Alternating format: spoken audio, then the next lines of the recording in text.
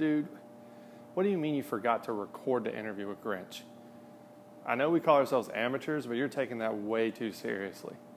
Like, man, tell me you at least got Brad to do an insult intro so we don't have to make up another one of those things. 1, 2, 3, 4.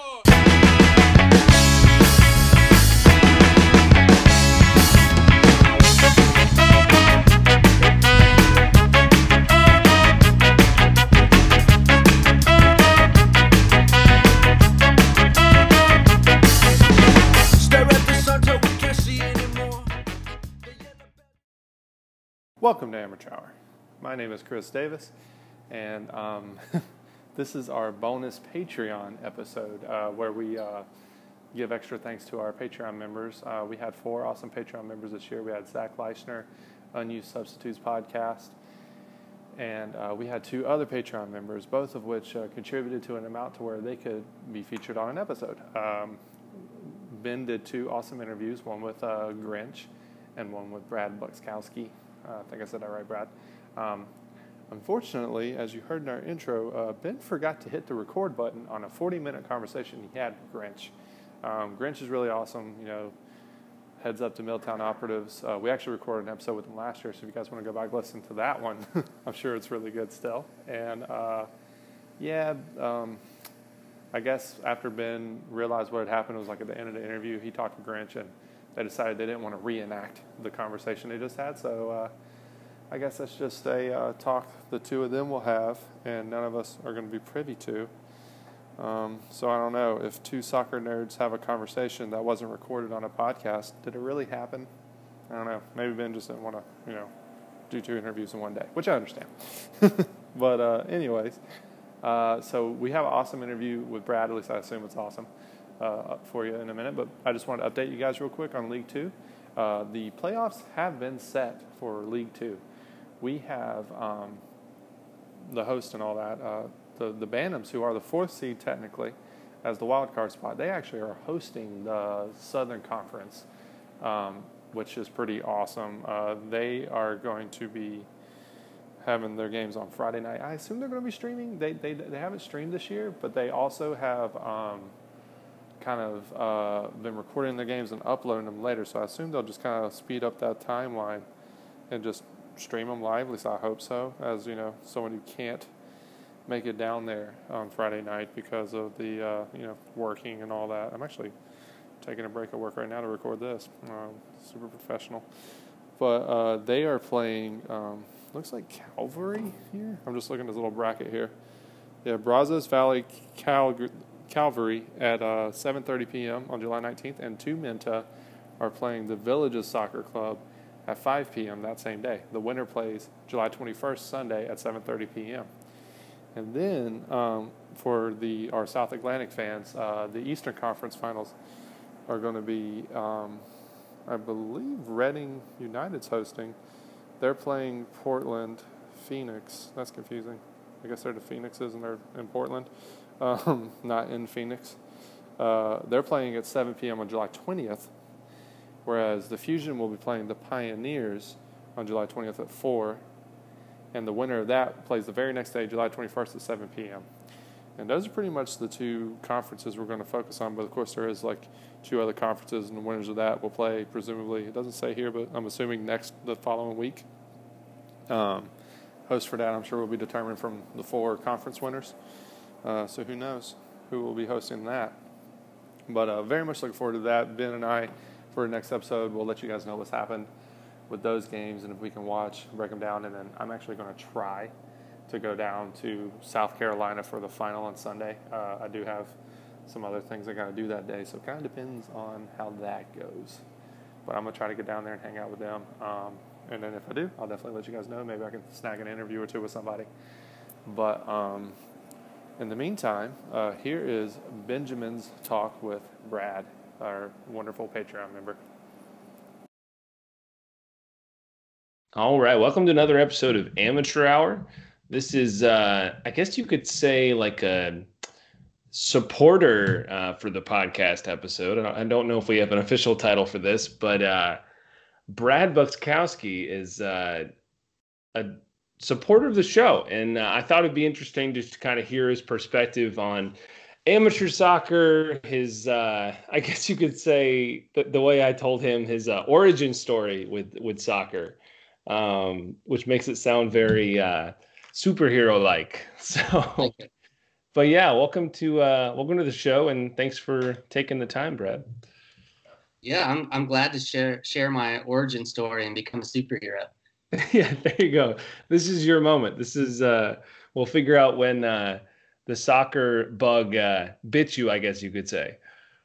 Ooh, I like that. Yeah. Yeah, but let's take it back. I know we've talked about this since we're good friends, and we'll tailgate from time to time with Greenville FC matches. But kind of tell us where you started with soccer. What was your first perspective on the game, I guess you could say? Yeah, so when I was younger, I played a lot of different sports. As a grown man, I'm 5'9" on my best day, 170 pounds. So there were a lot of sports out there that were not an option for me. And soccer was the one sport that I stuck with throughout youth. And then really what sucked me in was the 1994 World Cup. Like, I was still in middle school, and they came out with those classic denim jerseys and Alexi Lalas with his hair. And I just fell in love with the sport on that World Cup, and played throughout high school and played for fun after high school. And that was kind of just my real deep dive into the sport, and I've been following it ever since. Yeah, very cool. I think, for me personally, I was 4 when that World Cup was going on, and it was well before my origin story started. But I feel like Alexi Lalas he wore a headband too, didn't he? Or like a hair tie kind of thing. He did a lot of 1994 was a weird time, man. You don't remember a lot of it. So it was a weird time in fashion and sports, but yeah. I have my differences with him and his commentary these days, but he was definitely one of my big influences when I was playing soccer. Yeah. I think also because when I played, there's not really a nice way to say it, but I wasn't exactly talented. Soccer. But if my coach said, "Hey, don't let that guy score," I could be that defender. So I resonated with Alexi on a lot of levels. Oh, okay. Yeah. You kind of was your inspiration to go out there and stop the opposing player as best of your ability. But yes. But yeah, how did you grow to love the game thereafter? Because I want to say that was probably a really a touchstone moment for a lot of fans with soccer. But where did your love grow with it, whether it be maybe a specific club or just things along those lines? Yeah, so back then, I came away from that World Cup in the summer, and I was playing in middle school soccer at the time, and just played through high school and connected with a bunch of other kids who loved this sport that honestly wasn't that. A lot of people played it as kids, but once you got to high school, it still wasn't that popular. So I connected with a bunch of other people that really fell in love with it, and we would wake up early or stay up late to watch games on ESPN, and buy the posters, and we would get the soccer catalogs in the mail. So it was really almost like an underground thing back in that day of soccer that just without that community, I wouldn't have kept the love for it. And I also had some fantastic coaches in middle school, high school, that really grew the love of the game with me. And I can't thank them enough for staying with me. Oh, okay. Sorry, I thought I may have lost you there, but yeah. So it definitely seems like it was definitely a growing thing back then. Now we've talked about it a little bit, but I believe you kind of grew to love a certain devil. I don't want to say devil loving club, but a certain Red Devil club in England. Let's tell me about a little bit about that story. Yeah, so that goes back to what soccer was like in America back in the day. There are basically 2 teams that you could watch on a regular basis in the U.S., and that was Manchester United and Arsenal. at that time. And it was one of those two teams versus whoever else they were playing with. Man City wasn't even in the Premier League back in those days. Yeah. Or nothing. And so I just fell in love with like Ryan Giggs and Paul Scholes and the whole, like, you know, that class of United fans, and became a United fan by default. I had no idea I was like selling my soul to the devil, to, you know, this huge conglomerate, but I'm a fair weather fan and I don't switch teams easily. So once I made that decision, I've stuck with it since. Yeah, I feel like at a certain point, I mean, it may just be me, but once you've got a kid or two from a club, it's kind of hard to, there's no returning a kid, I don't think. Not that I've ever seen. Yeah. And yeah, once you've yelled at a TV enough times about a club's performance, it's kind of just becomes part of your blood, I guess you could say. But yeah, exactly. But yeah, and then how was the soccer temperature or soccer scene? Were you in Greenville at that point in time, or were you in a different part of the country? Yeah, so I was in Greenville. I was born in Greenville. I'm 38 now, and I've spent probably about 29, 30 years of my life in Greenville. I've moved away and come back several times. But there was a lot of youth soccer going on. But like I said, once you got into high school age, it was definitely not the coolest sport to play. So there's things going on in different leagues, rec leagues, a few club teams and school teams, but it definitely wasn't the most popular. Okay, I got you. So it sounds like there was a little bit of an underbelly of soccer interest in that type of thing, but it didn't quite boil over into being the cool sport in town, I guess you could say. Now, we're going to jump ahead a good bit here, but what did it feel like when you heard that Greenville was going to get being, of course, Greenville FC? What was that feeling like? So that was really great. I was so excited. We have had other teams in the past throughout the years. Like we had the Greenville Shamrocks for a couple years, had the Greenville Lions, and they were really bare bones, stripped down type of attempts, and neither one of them was successful. And so when I heard Greenville FC was coming to town, and Marco told me this later on, I didn't realize it, but the first ever social media thing they put out that Greenville FC was coming, I responded to. He was like, "You were one of the first responders." I didn't know until a year later, but I was just like, this is a dream come true. I think the league and the format they have going forward is really sustainable for our town. So I just got behind it right away. Very cool. Yeah. And was that something where you were maybe curious how it was going to be, considering we've had other clubs in the past, or what was your perspective, considering you've been in Greenville for quite some time or been around the city?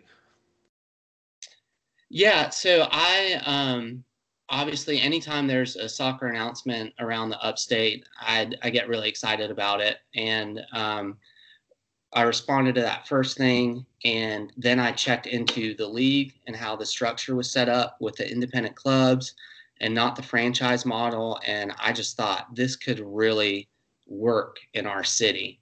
So the more I learned about the team, the owner group, and the league, the more excited I got from, like, the more I found out, that just more excited I was about it. Yeah, so I guess you could say it was a different spin on the soccer sphere coming to Greenville, which, because if I'm not mistaken, either the Shamrocks or the Lions were like the PDL kind of level, right? They were part of the USL model and much more along that line, wasn't it? Yeah, it was, and I was actually out of the state for they weren't here long, and I was out Yeah. of the state for part of it, so I don't know all the ins and outs, but it was more. I don't even know if it was called a USL yet, but Okay. it was more along that model of club. Okay. Very cool. And then, of course, we won't talk too much about the first season. But how did it feel this last season with a couple different changes, coming off a year being the first year, of course, that at least from, I guess, our perspective, I guess you could say, that off the field, it was really successful, I feel like, with Greenville FC.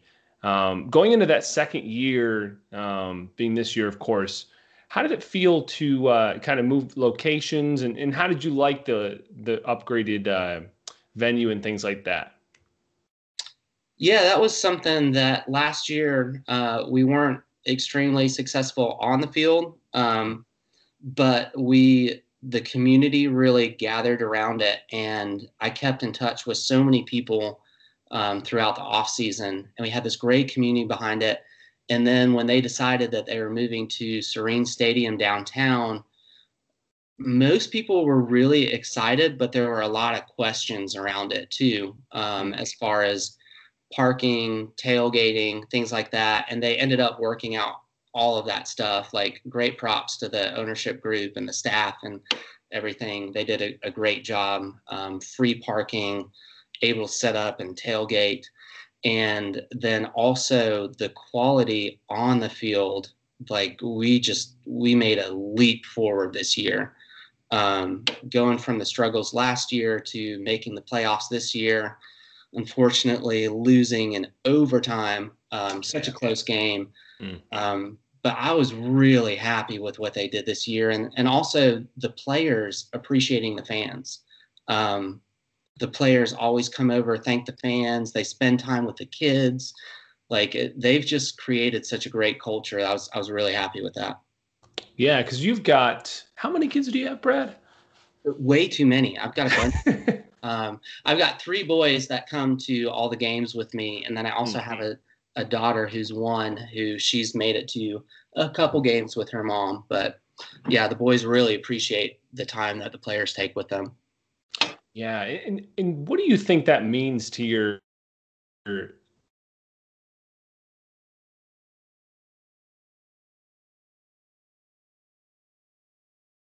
say influence in some ways, but role model more directly? What do you think that means to them?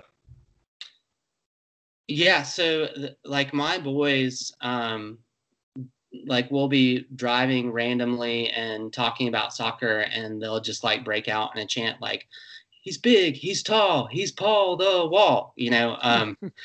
So Paul's like signed autographs for them, and then Toby is another one that is great with the kids. All the guys really are, but it has taken it from a sport that they really like to probably their favorite sport to play. So they've had a huge impact on my kids and plenty of others in the area, and just the soccer culture in the area. Very cool. Yeah. And you touched base on this a little bit, but how do you feel like Greenville FC, the club, has dealt with those, I guess, question marks of moving to that new venue? How do you feel like because I mean, I'll be honest, I was in the same boat where I was optimistic, but I still feel like you never know with a new venue, a new set of situations that are going on. But how do you feel like those obstacles were addressed, I guess you could say? Yeah, I mean, there's still a few things that we need to work through if we're going to stay there long term, but the parking issue was huge, and we got free parking, plenty of parking within a block or two of the stadium. Tailgating issue was a big one, and we got the okay to do all kinds of, we grill down there and have beverages and everything out there. We got some food trucks in there. It's a huge stadium. So that's the one unfortunate thing. If you get 2,000 people in that stadium, you still have room for about 13 or 14,000 more. Yeah. so making our voices heard in that big of a stadium is kind of a big deal. But I think the supporters group did a good job with the drums and chanting and all that. There's still a few more issues to work out, but I think overall it was a positive moving to actual downtown Greenville. Like you can go out for dinner or drinks before the game and walk down to the stadium and have a good time down there. Yeah, very cool. I think that's one thing that's the biggest positive I took away from that change with Greenville FC, and I think it did show in some respects. I unfortunately was only able to make it to 2 matches, and one was I think it was that first one was the weird storm that came through that just threw everything for a loop. Yeah, lightning, thunder, all the things. But yeah, how do you see? I'd love to know your perspective on amateur soccer in general in Greenville, and why do you think it's been successful in its attempt there, considering there's been other clubs that maybe haven't been successful? Yeah, I think there's kind of 2 parts to it. The first part is that it's NPSL in its current form really is a stepping stone league. You know, people can come and play, college players can come and play for the summer, get more experience, play against sometimes better talent than they're playing against in college, and get exposure to different coaches. And it's a great step for kids coming out of a town of Greenville that is growing, but it's by no means like, a Charlotte, Atlanta, definitely not a Chicago.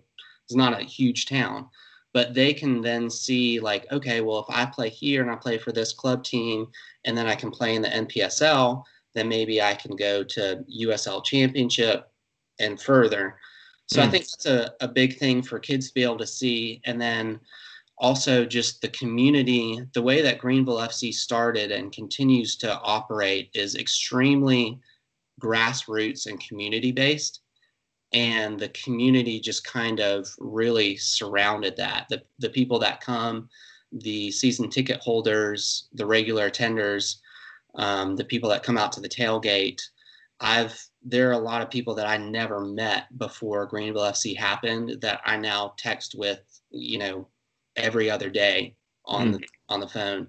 And it's created just this great community around a fun thing to do.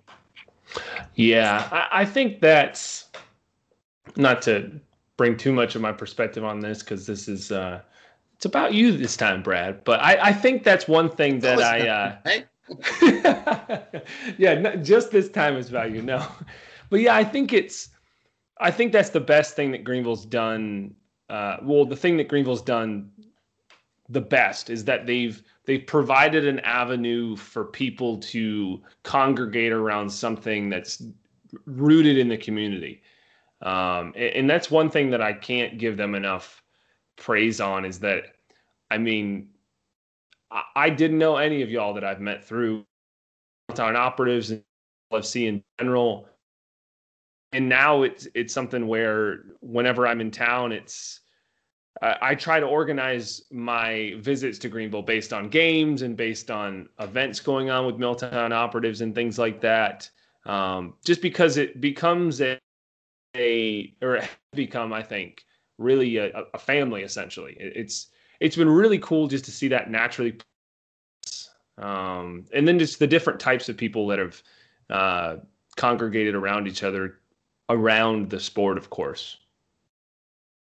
Yeah, it's great. And there's some families, and like the Allens and Alexanders, they are just mainstays of Greenville FC. The supporters group would be nothing without them. They do a fantastic job. They're so welcoming. And then there's so many other people. Like I could go through a 10-minute long list of people we see out there every weekend.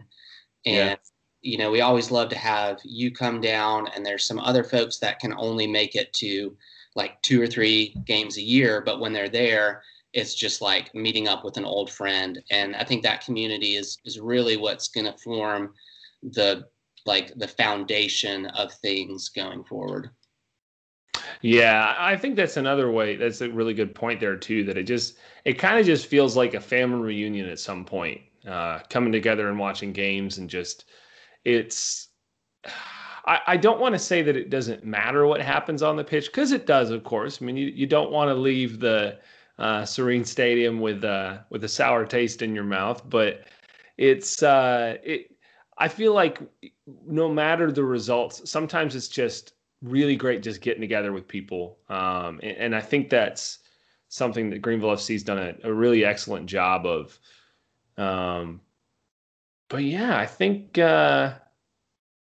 that just about does it. One thing I'm kind of curious on is the whole idea between, because I know we've talked about it a little bit, and we talked about it a little.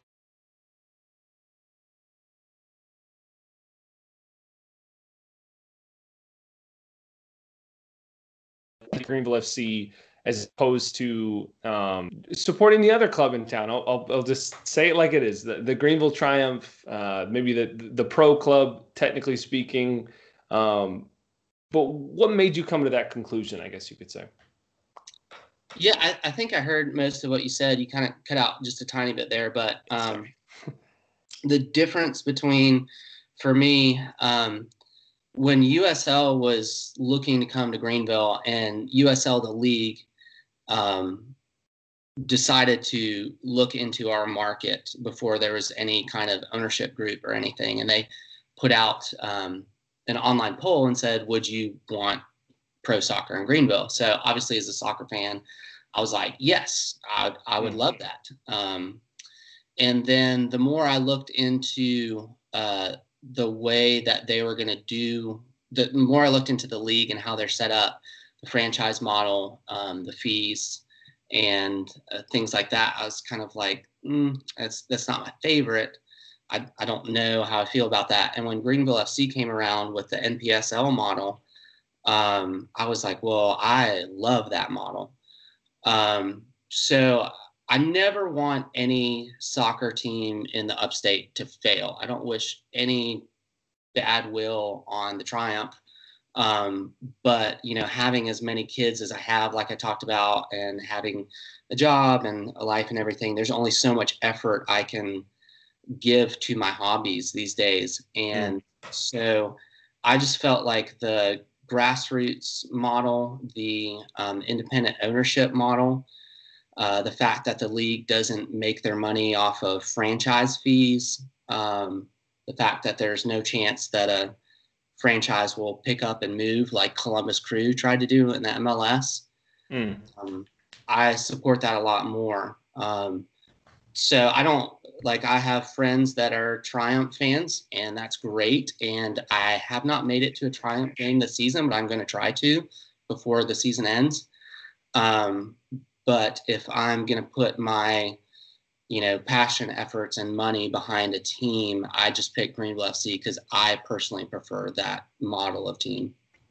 Yeah, and I think that's the thing you said about not willing or not wishing ill will on any other club, despite where you may focus your attention on, I think is a good perspective to have, because I think at times as soccer fans, we get really, because it's such a close-knit community, we get really, I don't know how to word this, but really personal about things where you have to be one direction and you can't, and if somebody else goes against that, then they're the enemy, I guess you could say.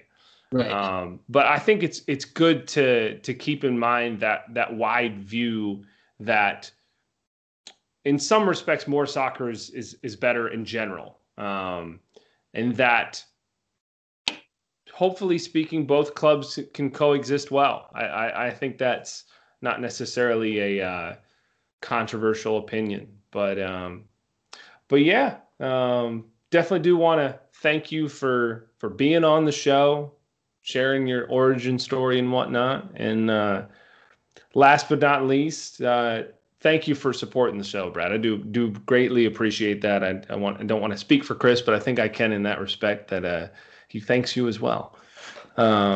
but yeah, it made the trips around the southeast a lot better. So a lot more doable. So yeah.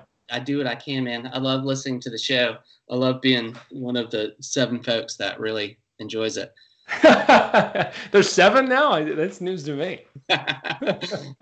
No, I know a lot of people that listen to it. But yeah, I just love the show. I love that. I love lower league soccer in the U.S. And I know there's like such a big argument about the big broad picture of soccer in the U.S. But lower leagues are so fun, man. You guys have done a great job covering. I loved your series with Lions Bridge and the other games you've been to and the perspective you give on it. So it's just, as a soccer nerd, I guess I would call myself. I don't like to say soccer snob, so I'm going to go soccer nerd. Yeah. I enjoy hearing all the trips that you guys make and hearing about these other clubs that are going on in the area. Yeah, man. Definitely appreciate that. But thank you again. Yeah, my pleasure, man.